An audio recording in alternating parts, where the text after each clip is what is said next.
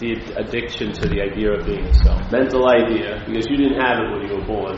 Like when you were a baby, there was no sense of self. You grew into it, yeah? So something had to develop that sense of self for whatever you want to call you to grow into. So it was a mental process that was, I like to call it selfing. And it's the process that develops the idea of being a self. Maybe as an organizing principle, so we can make sense of this place. I don't know. It must have some logic to that insane system, but, you know. So it produces that. So what were you before that? You know?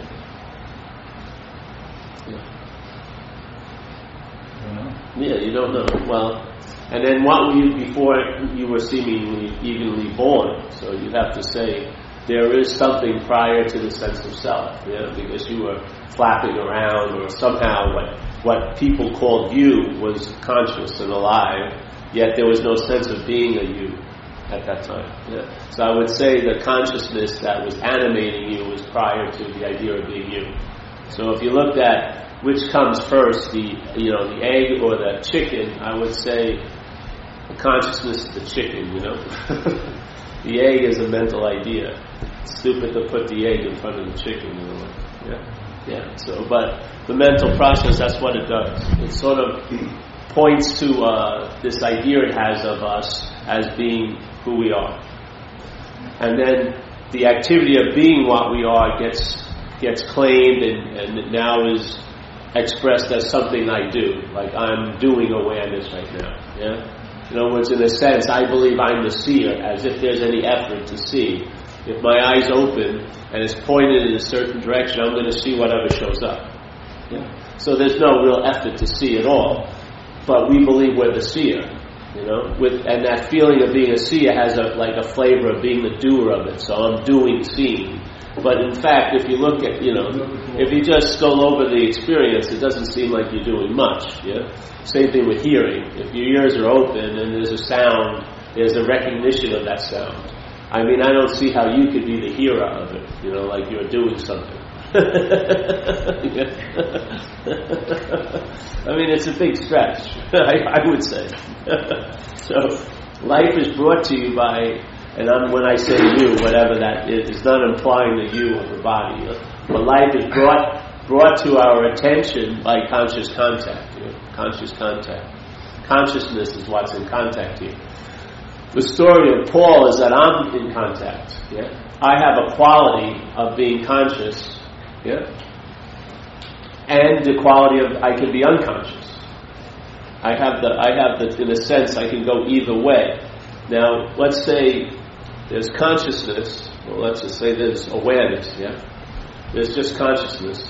And then the you shows up, which is after consciousness. Now the you claims to be the what's conscious, and now it separates consciousness into conscious or unconscious. Yeah? It's an ungodly separation, because there's no separation in consciousness. There's just consciousness, let's say, or awareness, or let's say spirit. But when the you, so here it is, there's spirit, let's say, and then there's a mental projection that there's a you, yeah, here. And then the you claims to be what's experiencing life, and it also claims to be the one who's conscious or not. So the you gets placed prior to the consciousness, claims the consciousness, and then it suddenly splits consciousness into I can be really conscious or I can really be unconscious. Yeah? And now it tells a story about life that of being really unconscious and all this shit happened. I had no idea. It was like being in the hallway of shitting fans and you don't know the shit's going to hit the fan until it hits you in the face. That's like a very, in a sense, consequential level you're on. You have no idea what's going on, and you only know what's going on after it goes on to you. Yeah? You don't see it coming or anything like that. Yeah? So that's a real consequential level. So here's consciousness, and it's demonstrating in seeing, hearing, feeling, tasting, touching. It doesn't demonstrate there's a seer, there's a hearer, there's a feeler, there's a taster, there's a toucher. It does not demonstrate that. It demonstrates seeing, hearing, feeling, tasting, touching. That's what it's demonstrating. It's manifesting or being, yeah? And the being is in contact, so it's seeing. Now, it doesn't demonstrate a seer, but the mental process, when it senses the seeing or becomes conscious or whatever you want to call it, it becomes aware of the seeing, it implies there must be a seer. Yeah? So here's this consciousness, and there's the sense of being you, which was produced by a mental process. Yeah? And now the mental process says, I'm before the consciousness. So now the mental process says, I'm conscious, and therefore it lives seemingly a life that it can be conscious or unconscious, forgetting that all there is consciousness. It totally forgets the stabilized quality of consciousness, that it's not something that you add on to and subtract or diminish by spending it a lot or saving it up, you know what I mean? I'm going to save it up, I'm going to really be conscious Saturday. Saturday's a big day for me. I'm just going to go into hibernation, which we're mostly in anyway. And then Saturday I'll pop up and I'll be super conscious and really enjoy that birthday of mine. You know what I mean? Come on. So here's consciousness, and then the you appears to consciousness. You know, in other words, if you looked at it linearly, it's the you comes after the consciousness. Yeah. But when the you shows up, there's a feeling that it's prior to the consciousness. And now consciousness, not seen as consciousness, but seen as an attribute I can have, or probably don't have. Yeah? So now consciousness becomes interpreted by the mental process. Instead of consciousness, when you're in, let's say if your attention is laying on the consciousness, you'll see the mental process. It doesn't interpret the mental process, it just sees it. But if you're laying in mental process, it interprets the consciousness. Yeah? It doesn't see the consciousness, it interprets it.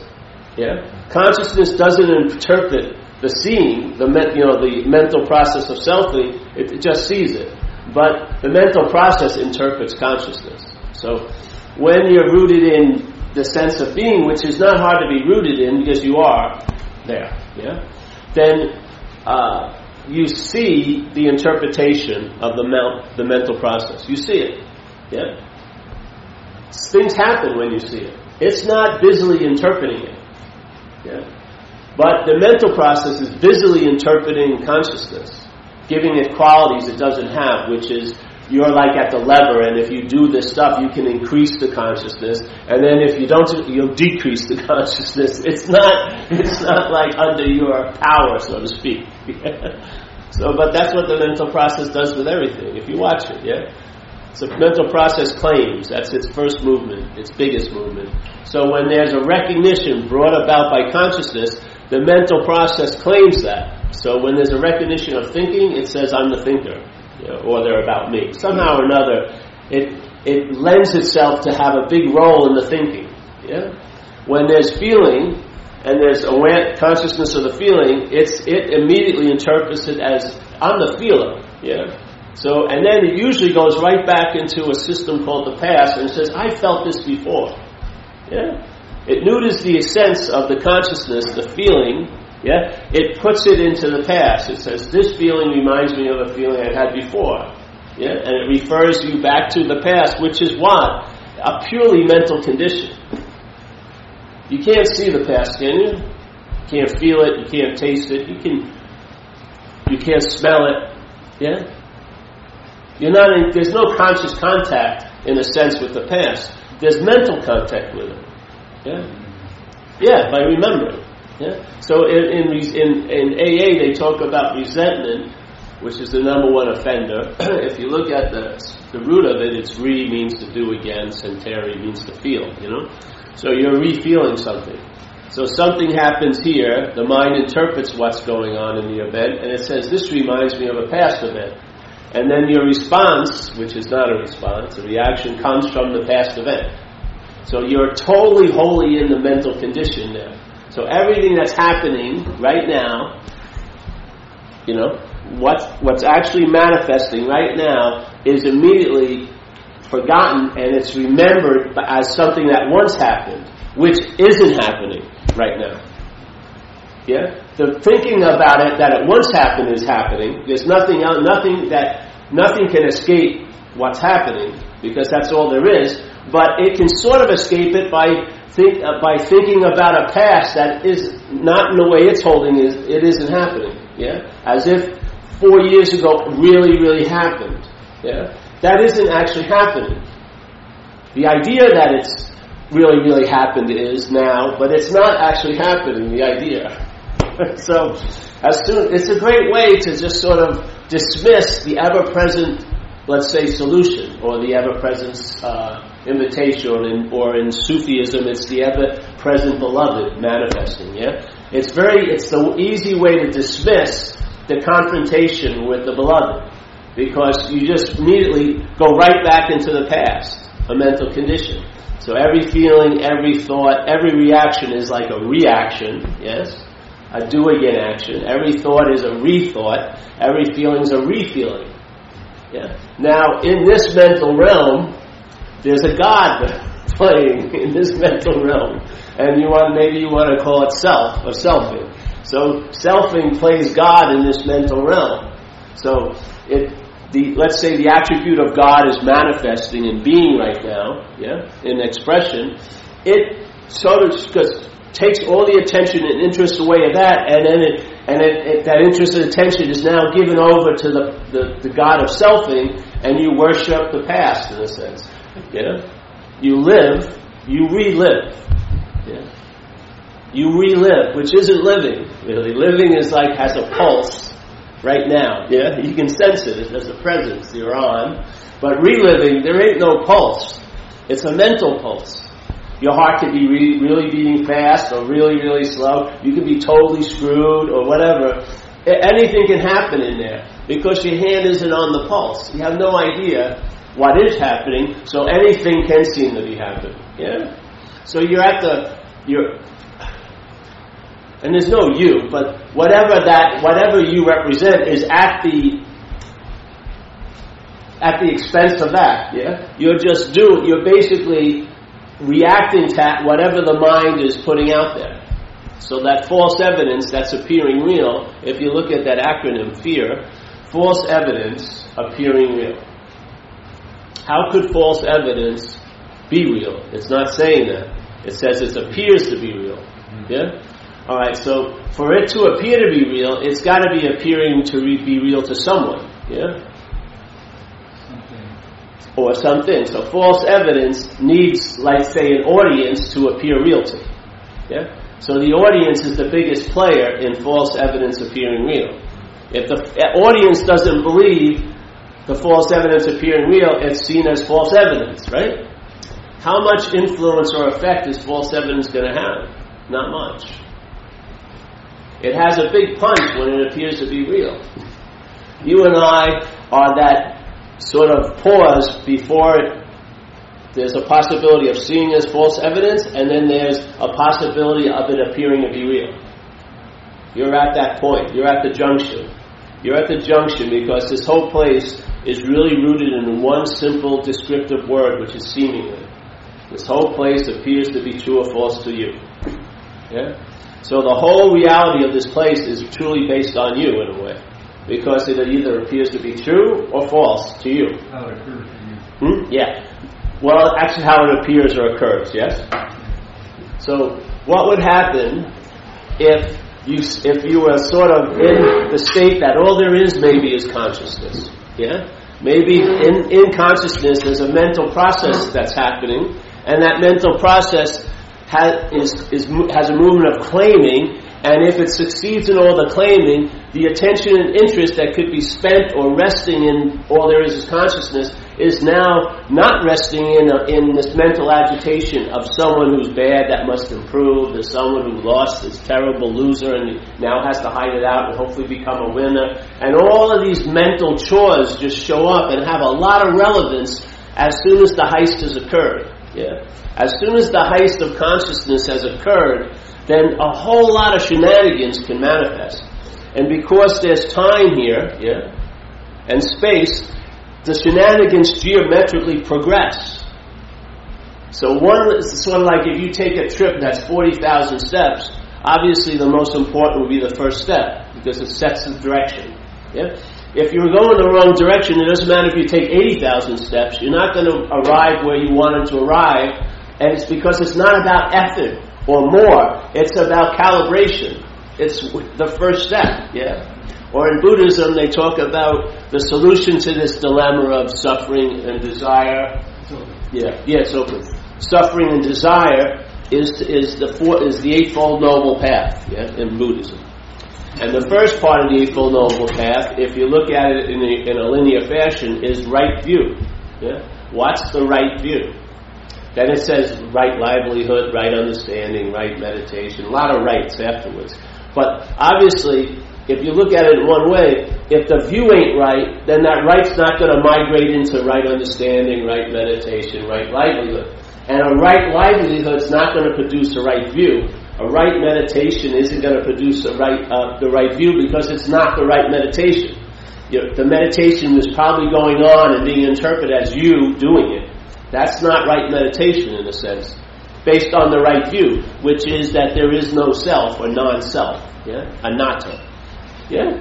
So here's the right view, is, hey, there may be not this long-lasting independent separate entity. We're not proclaiming there is or isn't. You need to find out. It doesn't matter. But, so if that's in place, then right livelihood, the right migrates from the right view and instills it into your livelihood. Yeah? Or sort of informs you of the right livelihood, or in a sense your seed assignment. And the same thing, your understanding, based on the right view, yeah, the right view will infuse that understanding, which will allow you to lead to a point of vision, yeah, because the understanding isn't complete in and of itself. It's there as like a waylay station until the vision gets established, yeah, a vision where you're actually seeing from the truth. You don't have an understanding about seeing from the truth. You're actually seeing from the truth. There's not much static between the transmission and the expression. Yeah? So you don't need an understanding. But so the right understanding hopefully will lead to a point that there's no right understanding. You can put it down. Yeah? But to try to get to the vision with an understanding doesn't work. Yeah? This is so simple in a way if you just apply it, because if you get the right view down, it's going to reverberate in every aspect of your life. It's sort of like the right view. Well, there's no wrong view, but let's just use this terminology. The right view is this illuminating quality, and so whatever you're doing, if it's not like killing people, and even that, they've had extreme cases in scriptures where they talk about it. Someone killed 100 people, and then he got it, and that was it. Yeah, he was a murderer, but then he got it, and then he was no one, which is everything. Yeah, but let's just say here's the light.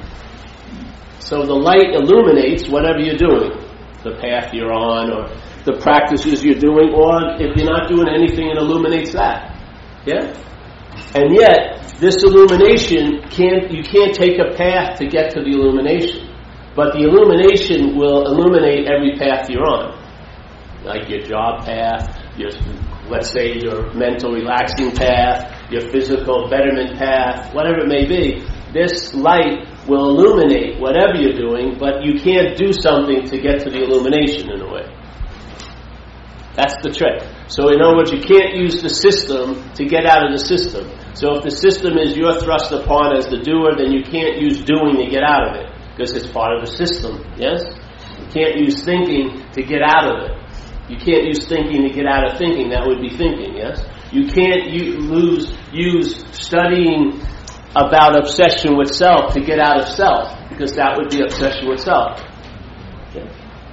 Like in Buddhism, this one master, Dogen, said that to study Buddhism is to study the self. Yeah? A nice little succinct statement. And then he goes, all right, to study the self is to forget the self. Bingo. Yeah? St. Francis says it's in self-forgetting. Bingo. Why is it forgetting is so important? Because we're busily remembering. That's the whole point. That's what selfing does. Yeah? It remembers. Just because, what do you think you're re-feeling, you're rethinking, you're rehashing, you're examining? All these things is they're all doing again because you are remembering. The idea of being a self is remembered. Yeah?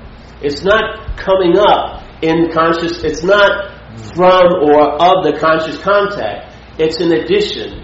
Yeah? So the mental process has to remember you. And why does it so happen to remember you? Because you're not actually so. Yeah? That your activity would go on just as it's going on without that feeling of being a self. Yeah? So, for something that isn't so, how can it appear to be so? It's got to be remembered, right? If something isn't here, how do you conjure it up? You have to remember it, yeah?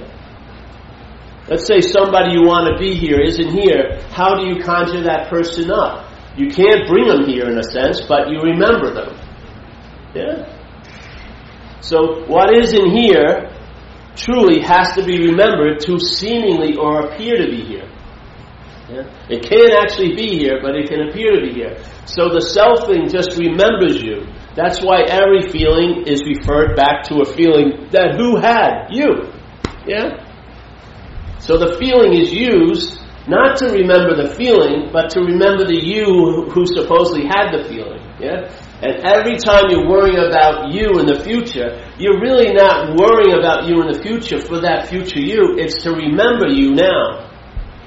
Yeah? So the mind worries about you. It's just another form of remembering, just like when it goes to the past. It's not just exclusive for past activities. It's the future too is used to remember you. Because you're not the sense of in the mind that you are isn't here now. It's got to be made up. Yeah? And the making up can only go to a certain point. It can appear to be here, or it can be remembered to be here, but it cannot actually be here. This God cannot create. The self-thing cannot create. It can make, but it can't create. Yeah? So it can make something seem so, but it can't create it to be so.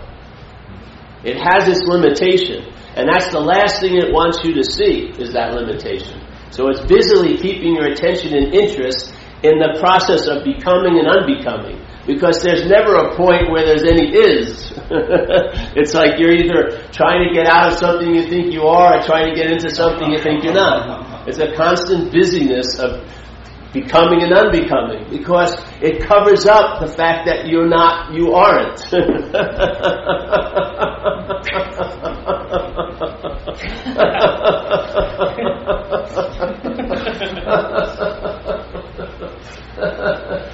So for it to have a real influence here,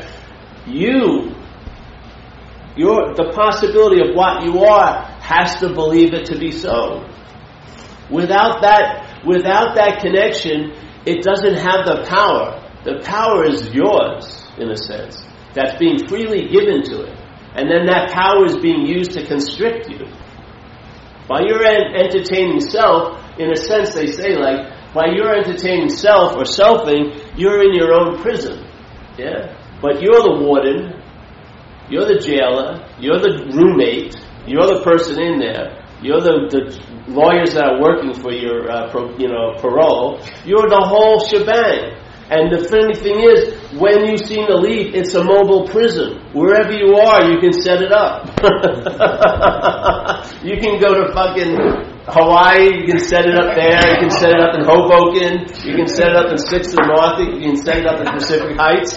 It's very mobile, it goes where you go.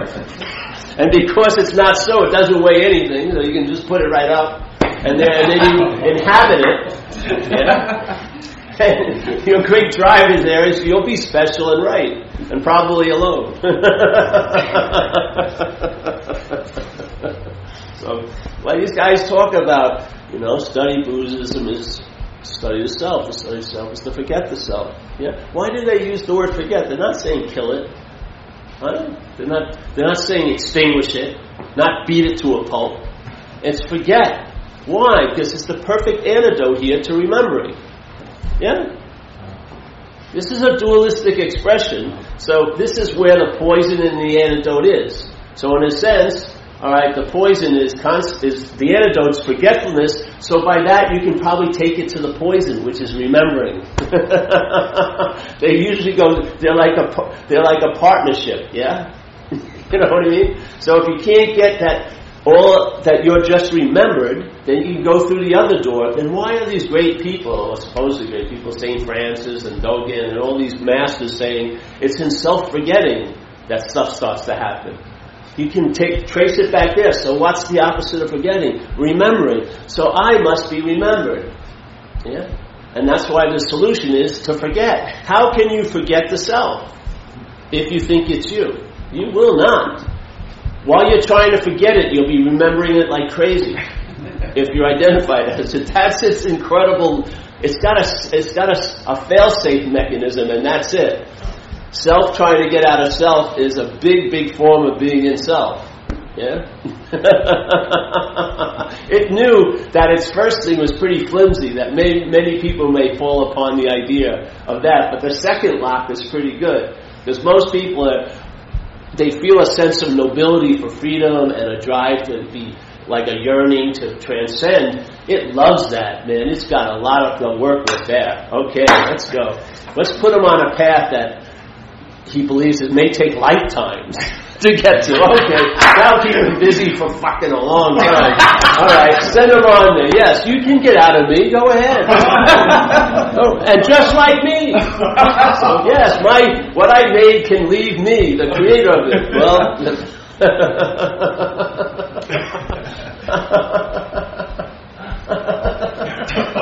I mean, how many? So let's say 5 or 6 of your little forays fail. Why would you keep having hope that the 20th will succeed? You've got to see it's a failed system, don't you? After a while, you can't just keep turning it on you and it's failing because of you. That smacks of so much self-centeredness that the formula's never looked at. It's only the one who's practicing the formula that something must be wrong with, yeah? That's what keeps people in like religions and everything else. They keep blaming themselves for something not translating, you know? I don't feel the spirit coming in. So that, of course, they never question the formula they're in practicing, they question them. That's the epitome of self-centeredness, to put all the blame on you, yeah? But if something has failed 8 or 9 times, why would it succeed on the 40th time? It may be showing you an example to do what? Save you a lot of time. Saving time is valuable in a place of time, yeah?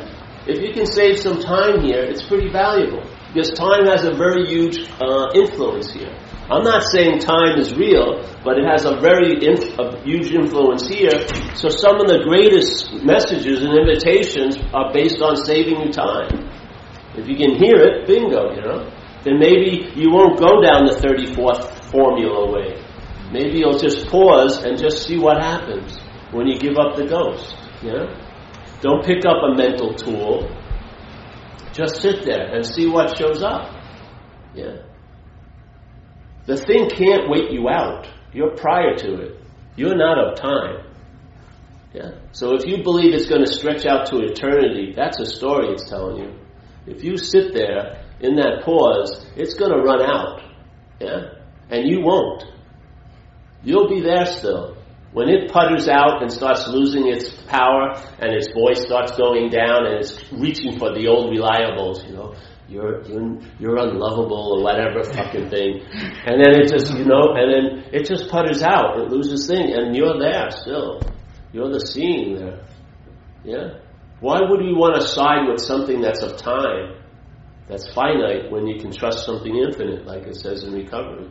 Perhaps there's a better way. Instead of trusting something finite, trust something infinite. Yeah. I would say you are of infinity. And then the activity that's producing a sense of you is finite. So you're always going to win. Because you can wait it out. It's sort of like here, in this world, if you're a gunslinger to reality, you've lost. It's always here. It's before you show up. So you're never going to beat it. It's always got you beat. Because just before I sit down, it's already here. Yeah? I can't get ahead of it. My head can keep telling me I'm ahead of it, but I can't get ahead of it. Content is never going to get behind the context. Context is seeing or awareness. And what's being seen or being aware of is later in time. Yeah. This is never going to outshoot that.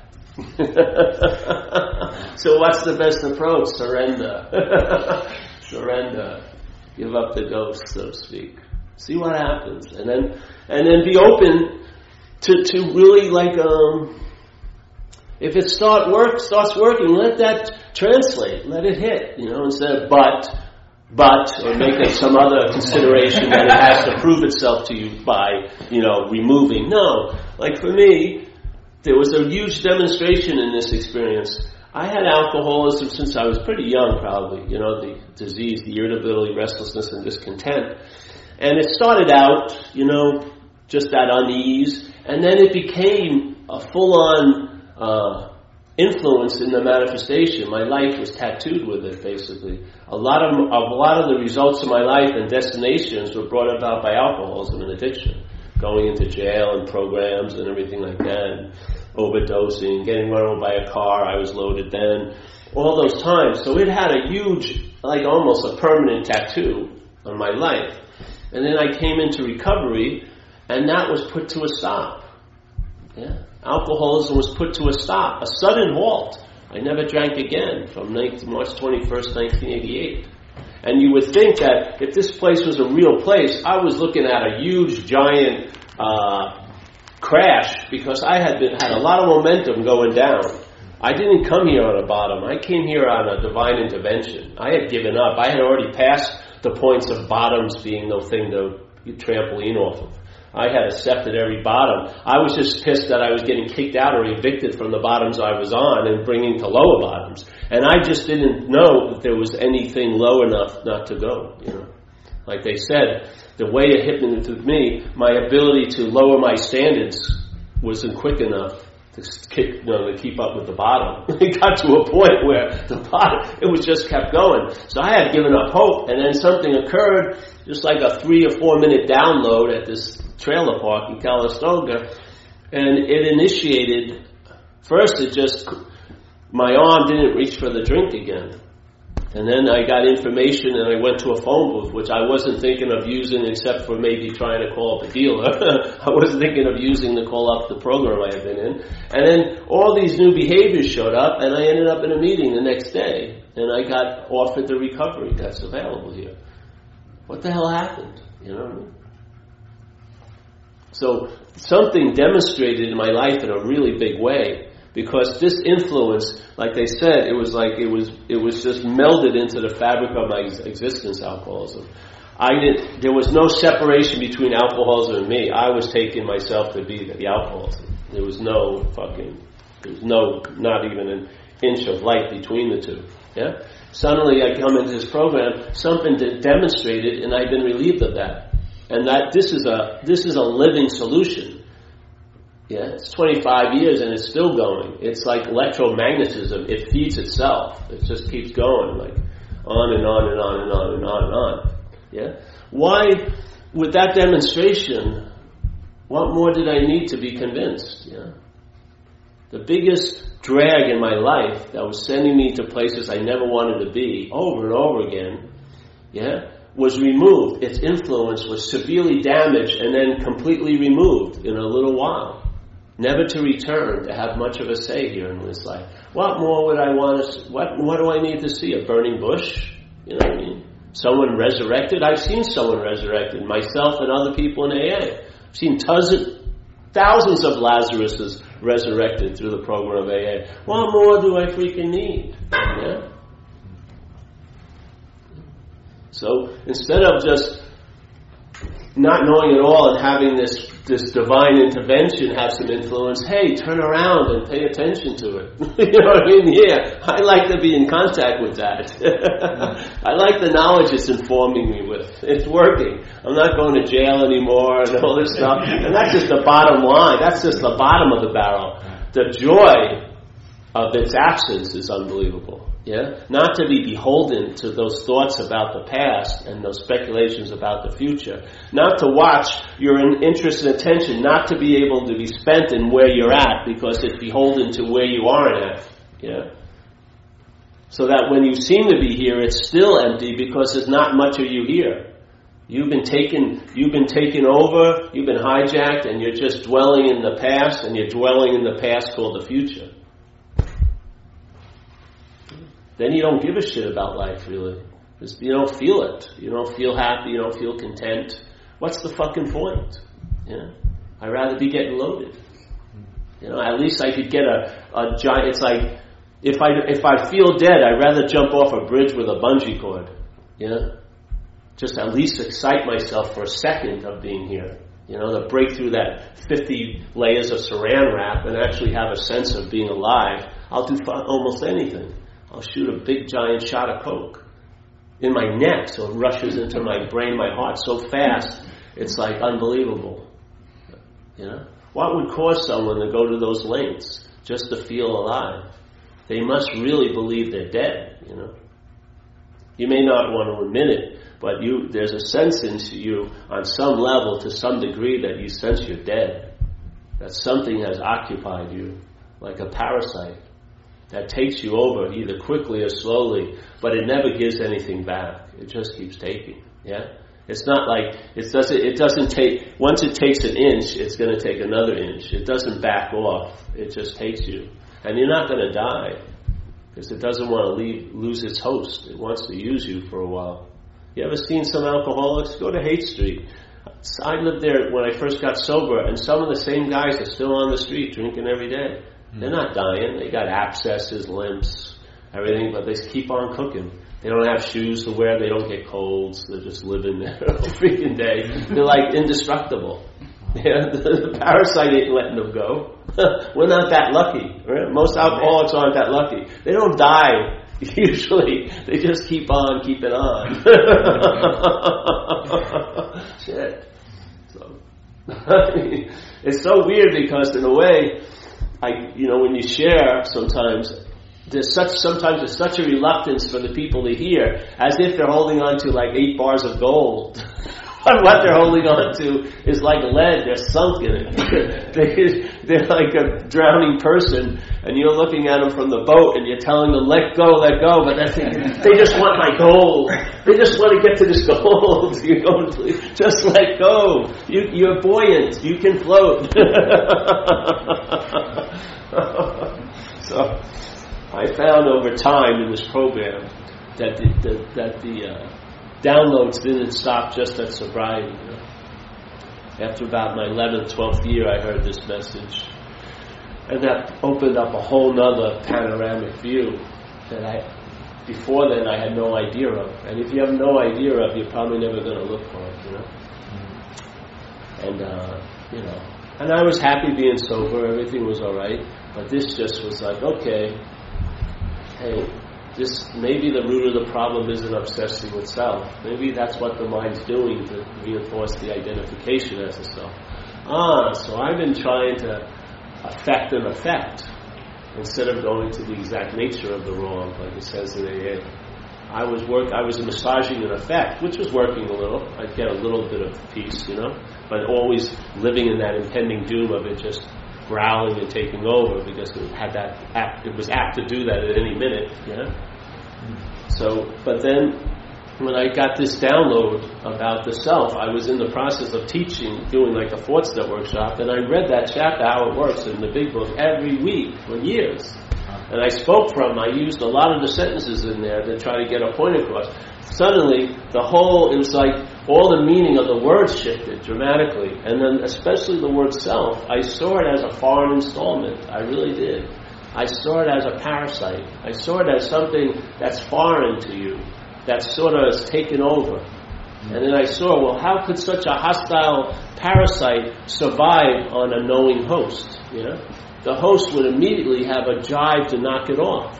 Just like if a big bug flew in here and landed on our arms, we wouldn't be thinking about it much. You'd have a reaction of just knocking it off. Why does this hostile parasite very rarely ever get questioned? It has a great strategy. It jacks into the mental process that's producing the self, the sense of self, and it starts informing this mental process that it's the self.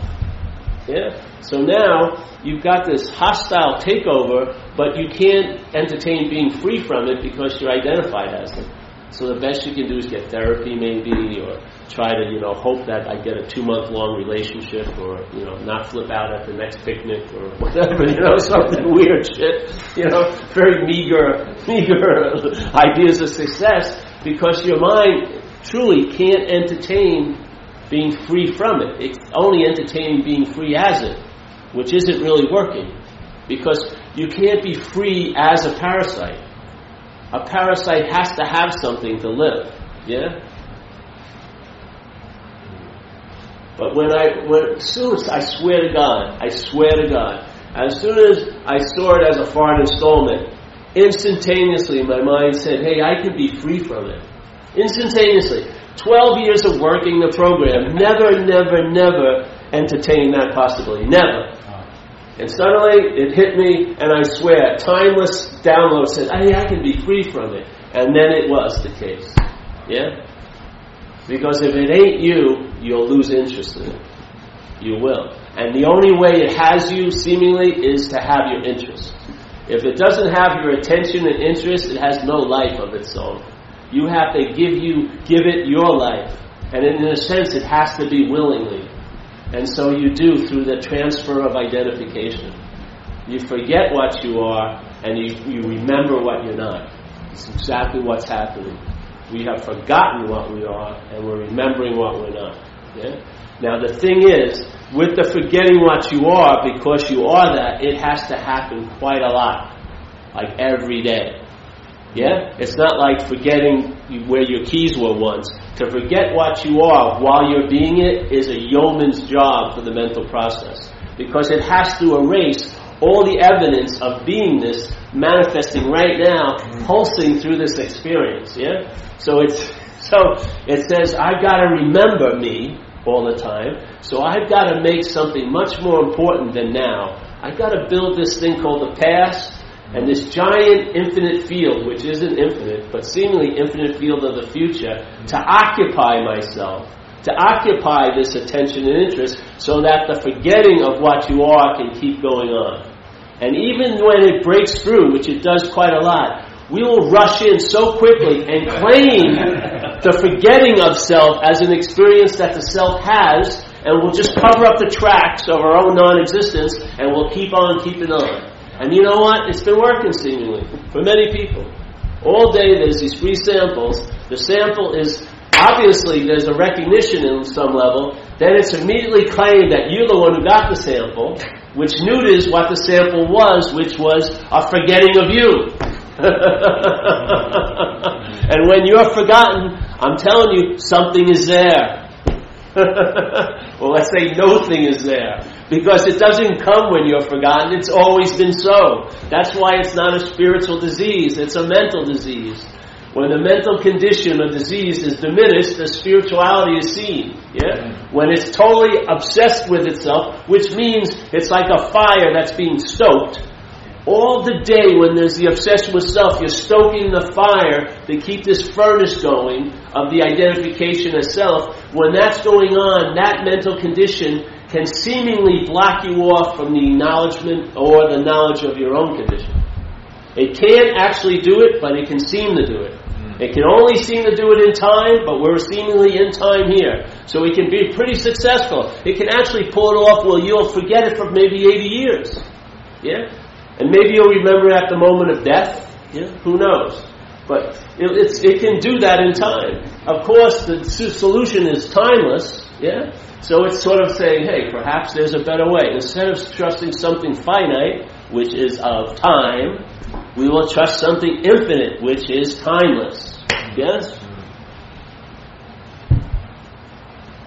You are of time. The mental process of remembering you. You are of timelessness. That's what you are. You can seem to be one, but you're always the other. You're always. That's why it's so good. It doesn't say, well, you got to forget the self and then remember who you are. It just says self-forget. When you forget the self, that's it.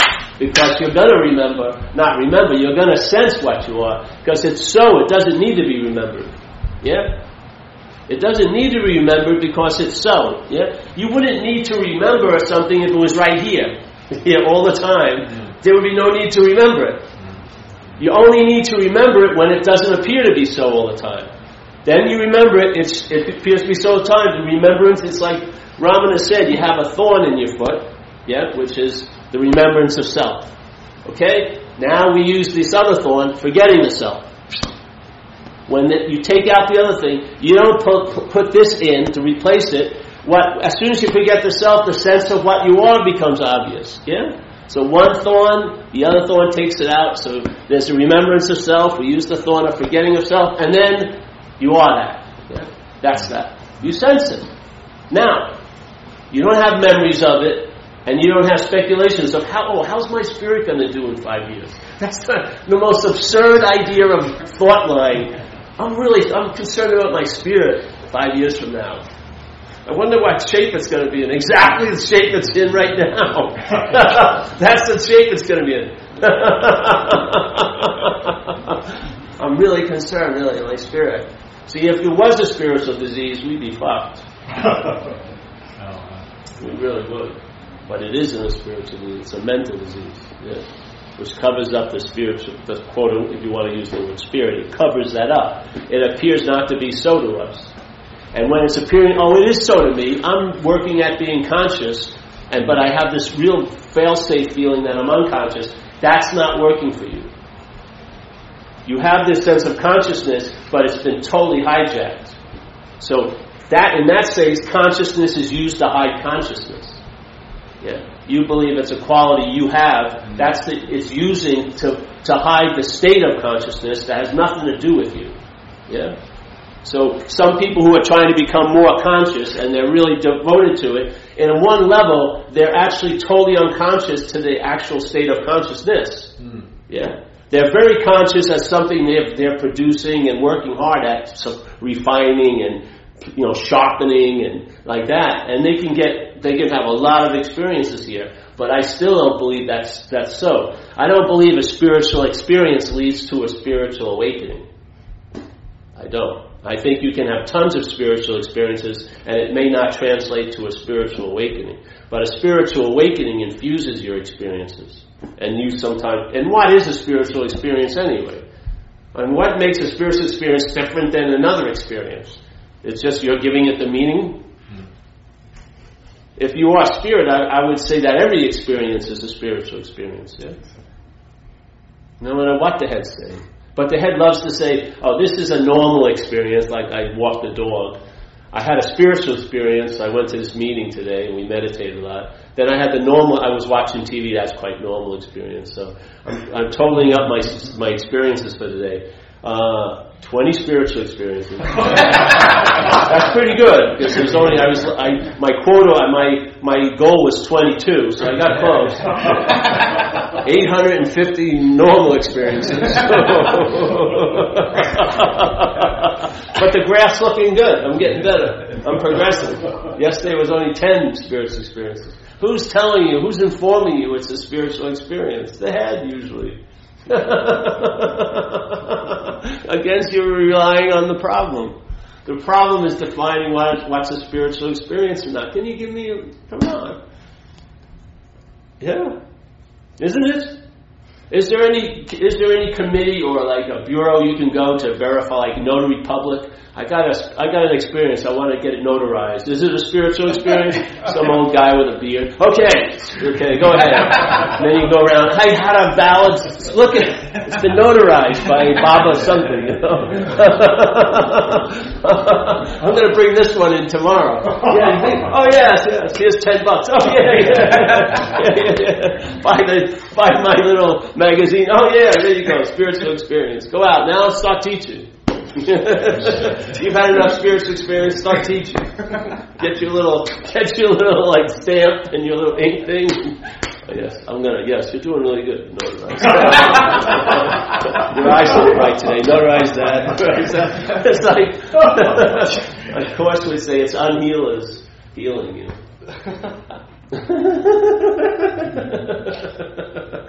So sooner or later, it's not a spiritual experience or a spiritual spirit. It's like an unspoken yes in you, Just like you have a feeling that this is so. Ride that, man. Ride it. Ride it as far as it will take you. Yeah. How many times in your life have you felt really authentic about something? Like for me, this was an unspoken yes. It didn't seem to be swayed by much conditioning or something, because my conditioning was looking at spirituality as a road of doing, meditating more and of doing more exercises and standing in postures longer. This idea of relinquishing all that didn't sell well in my head. But when I heard it, it sort of paralyzed my mental process. My pants fell down, and for some reason I didn't pick them back up. And then I got used to living with my pants down. It didn't fuck. And my spiritual practices went down the tube. I swear. And it was weird because it was one of the only pegs I could hang my hat. I was a house painter, but I wasn't too good at that. Really, I wasn't. I lost interest. Now I'm blind. I can't even see what I'm painting. But I refuse to wear glasses. So I come back with glasses. There's holidays everywhere. I couldn't. but my spiritual identity was pretty good. I'd been to India. I had the resume. India a couple of times. Saw some big gurus. Thailand, doing Buddhist retreats. Oh yeah, I had a good. So I had my hat there, and that peg was taken out. They didn't give me a chance to take my hat off. They just ripped the peg out. And it was like, what? And I was at a meeting when it really hit me. Not a meditation, a Buddhist meeting. I was like, fuck. Well, how am I going to fill all my time? Seriously, what am I going to do with myself? I can't. That was the last place I was accruing value was spiritual practices. Take that out from underneath me, and then you see the thing can collapse. Yeah, if just one beam is removed, the whole house of cards is affected. Yeah, and when it collapses, instead of having all these mental temples built on your possibility or on your ground, that becomes the sacred ground, just as it is, the space of your day. Yeah, there's no high-end yogi when it comes to dog shit awareness. There isn't. You're just in the sense of dog shit awareness. You have a total unfiltered sense of onness just happening constantly, and for me, that's more than enough.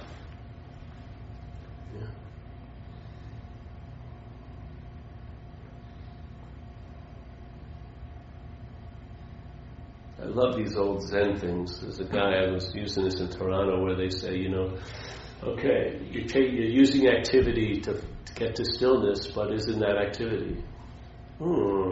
You know what I mean? They always fuck you, don't they? You think you're doing good, but you're fucked. And then you do it, you try to do it in a different way. You're fucked too. And then, like Wang Po says, if you use mind to seek the mind, you'll be doing it for eons and nothing will happen. What happened in a week? No, eons. Ages. Yugas. Get it? It ain't working. If you use the Buddha to seek the Buddha, it won't work. If you use light to seek light, it won't work. Yeah? If you're seeking light, you must assume that you're something other than light. Obviously. Yeah? So the value would be to question that instead of the question, how can I speed up this finding light? Yeah? I would much rather see what is this sense that I'm determined, that everything's being determined on? Am I that? Because if you're not, I'll tell you, everything is resting on that. The whole system of self-centeredness rests on self. That's why it's called self-centeredness. The whole system, the whole enchilada rests on that. So instead of trying to go over every ingredient and trying to change the formulation of the burrito, in the system of self, just get to the self. Question that. Am I that? If you're not that, the interest and attention that's actually the living son of the system, right? Gets dispatched to go somewhere else, and then the system is seen, but not seen from. You see it. You see its making and its reinforcement, and yet it's not grabbing much attention anymore because it's not about you. Literally, it's not about you. And then you say, what's all about you is the seeing of this right now. That's all there is about you. That little seeming event of the seeing of this moment is the doorway to that infinite space. Yeah? By just acknowledging, sensing the seeing of this moment, be it through whatever gate, feeling, tasting, touching, seeing thoughts, yes, sensing feelings, whatever you want, it's all seeing. That seeing is what you are. Yeah. So when your attention goes through the seeing, there's an infinite space to entertain. When it goes to what's seen, it's very finite. And you're only going to entertain the past when you see anything here from selfing. It's going to immediately take the experience from this moment and refer it back to a past idea. That's how it enslaves us, yeah. And then by entertaining it in the past, what's remembered? You. But if the attention's on the seeing, then the attention goes backward to the source of the seeing. And I don't know, but I believe there ain't no end to the source of the seeing. Yeah? So you can have a very incredible sense of contentment in just a mundane moment at 12:30 on a Saturday in Marin. Because the mind is resting in its own nature, clear, unblemished by what's happening, what happened, what will happen. Very, very bright. It's the perfect place for the mind to rest its head, so to speak, because it doesn't have a head. It can rest within that. Yeah? And of course it translates here. You'll travel lighter today. And that's what you're really looking for, I believe. If you were really traveling lighter, I bet you all the other searches would be called off. You just realize, why would I want to put this on to lifetimes ahead? I just want to feel comfortable today with you and with the situation of it. Yeah. And most of us can't as a self, yeah, because we're not in this situation. It refers back to past situations that we were uncomfortable with, yeah? And then it speculates on future situations that are going to be worse than this. Yeah. It can't help itself. The mental present isn't present at all. It's filled with there and then. It's filled with past and future. That's what it calls the mental present. Yeah. It'll use this backdrop as to verify that it's present, but it has nothing to do with this right now. It has to do with a past idea, tons of past ideas. The mental present is full of there and then. You can't be here in the mental present. You're there and then. That's what's being here in the mental present, is there and then. There's no fucking way. So, yeah. Any questions today? Mm-hmm. Yeah. So I kind of look at it like a parasite analogy.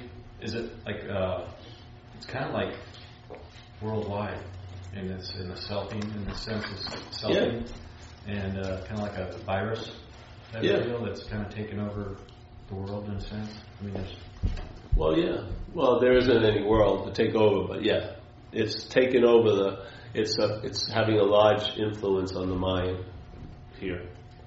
Yeah? So the dreaming of this place is interpreted in a certain way that has self as its center.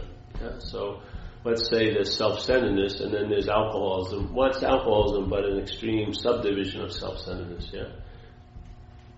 Because this place of manifestation is degrees, yeah? So if you look at a little puddle, it's sort of like the same thing as a big lake.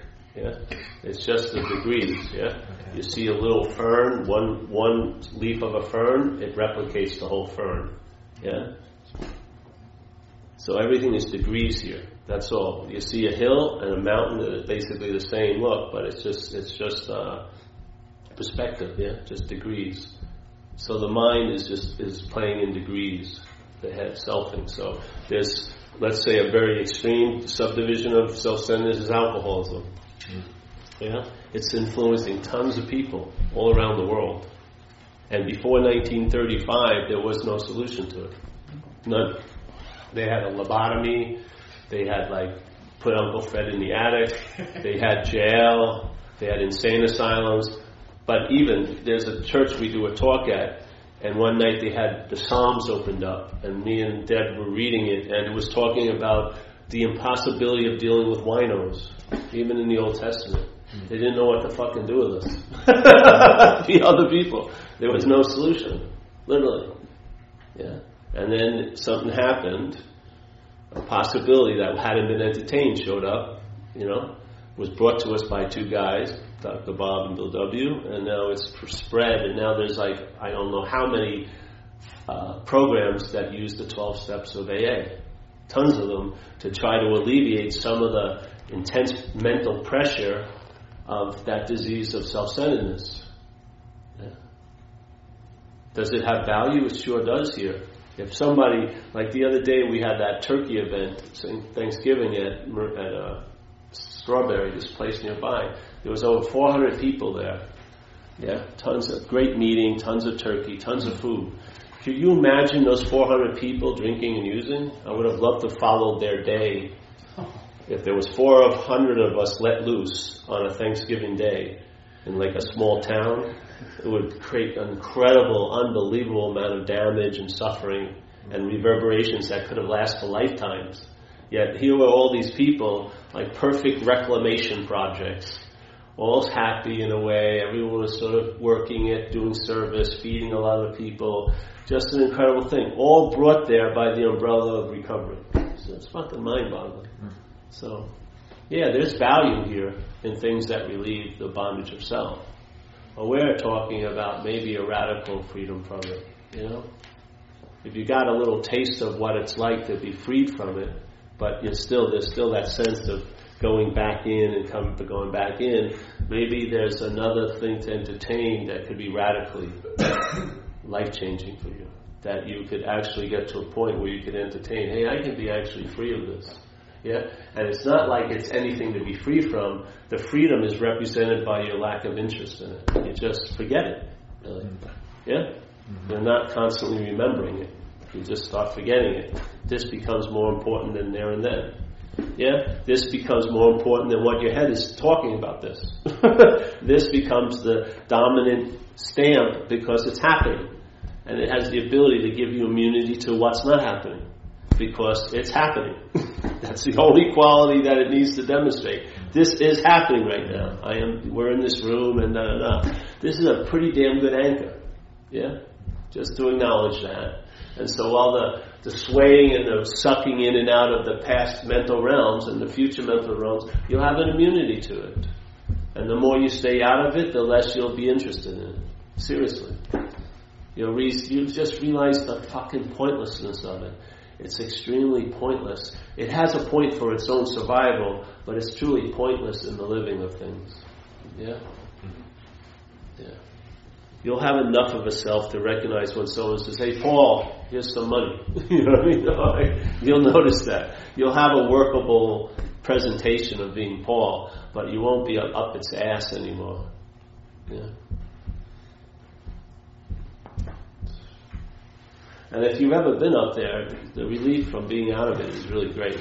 I mean, I am so thankful every day when I wake up that just the state I used to start at the day before was unbelievable. That was the worst when I first got sober, was the anxiety in the morning when I woke up. Because I said, another fucking day with me driving? I was fucking scared shit. I mean, I got hit by, when you get hit by a car, you don't know you're going to get hit by it until like a second. You don't even know until you get hit, yeah? So we were walking around thinking, oh, how bad can it get? Well, in my life, it got really bad all of a sudden, a number of times. You know what I mean? Like being on a 13-day run and then the cops arresting us, you know, my girlfriend calling the cops. And they're waiting for us as we're coming down the apartment of my dealer's house.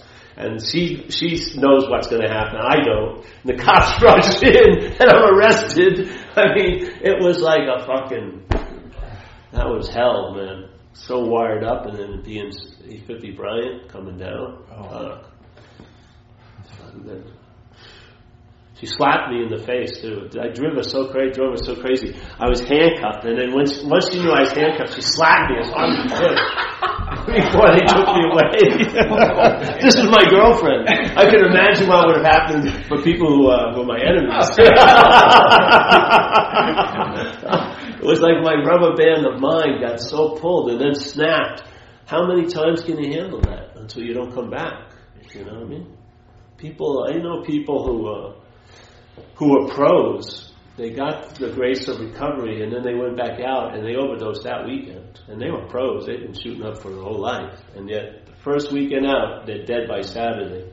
Friday night, Saturday morning, they're found dead in an apartment. So like something happened, the grace wasn't there. So I do believe in honoring what's been given to us. You know, if something has really relieved you of a lot of trouble, I would honor it at least. The lowest level is just to honor it. You know, like, yeah. You know, because, well, we're in that community. You see it all the time. I see people who, we're in that community.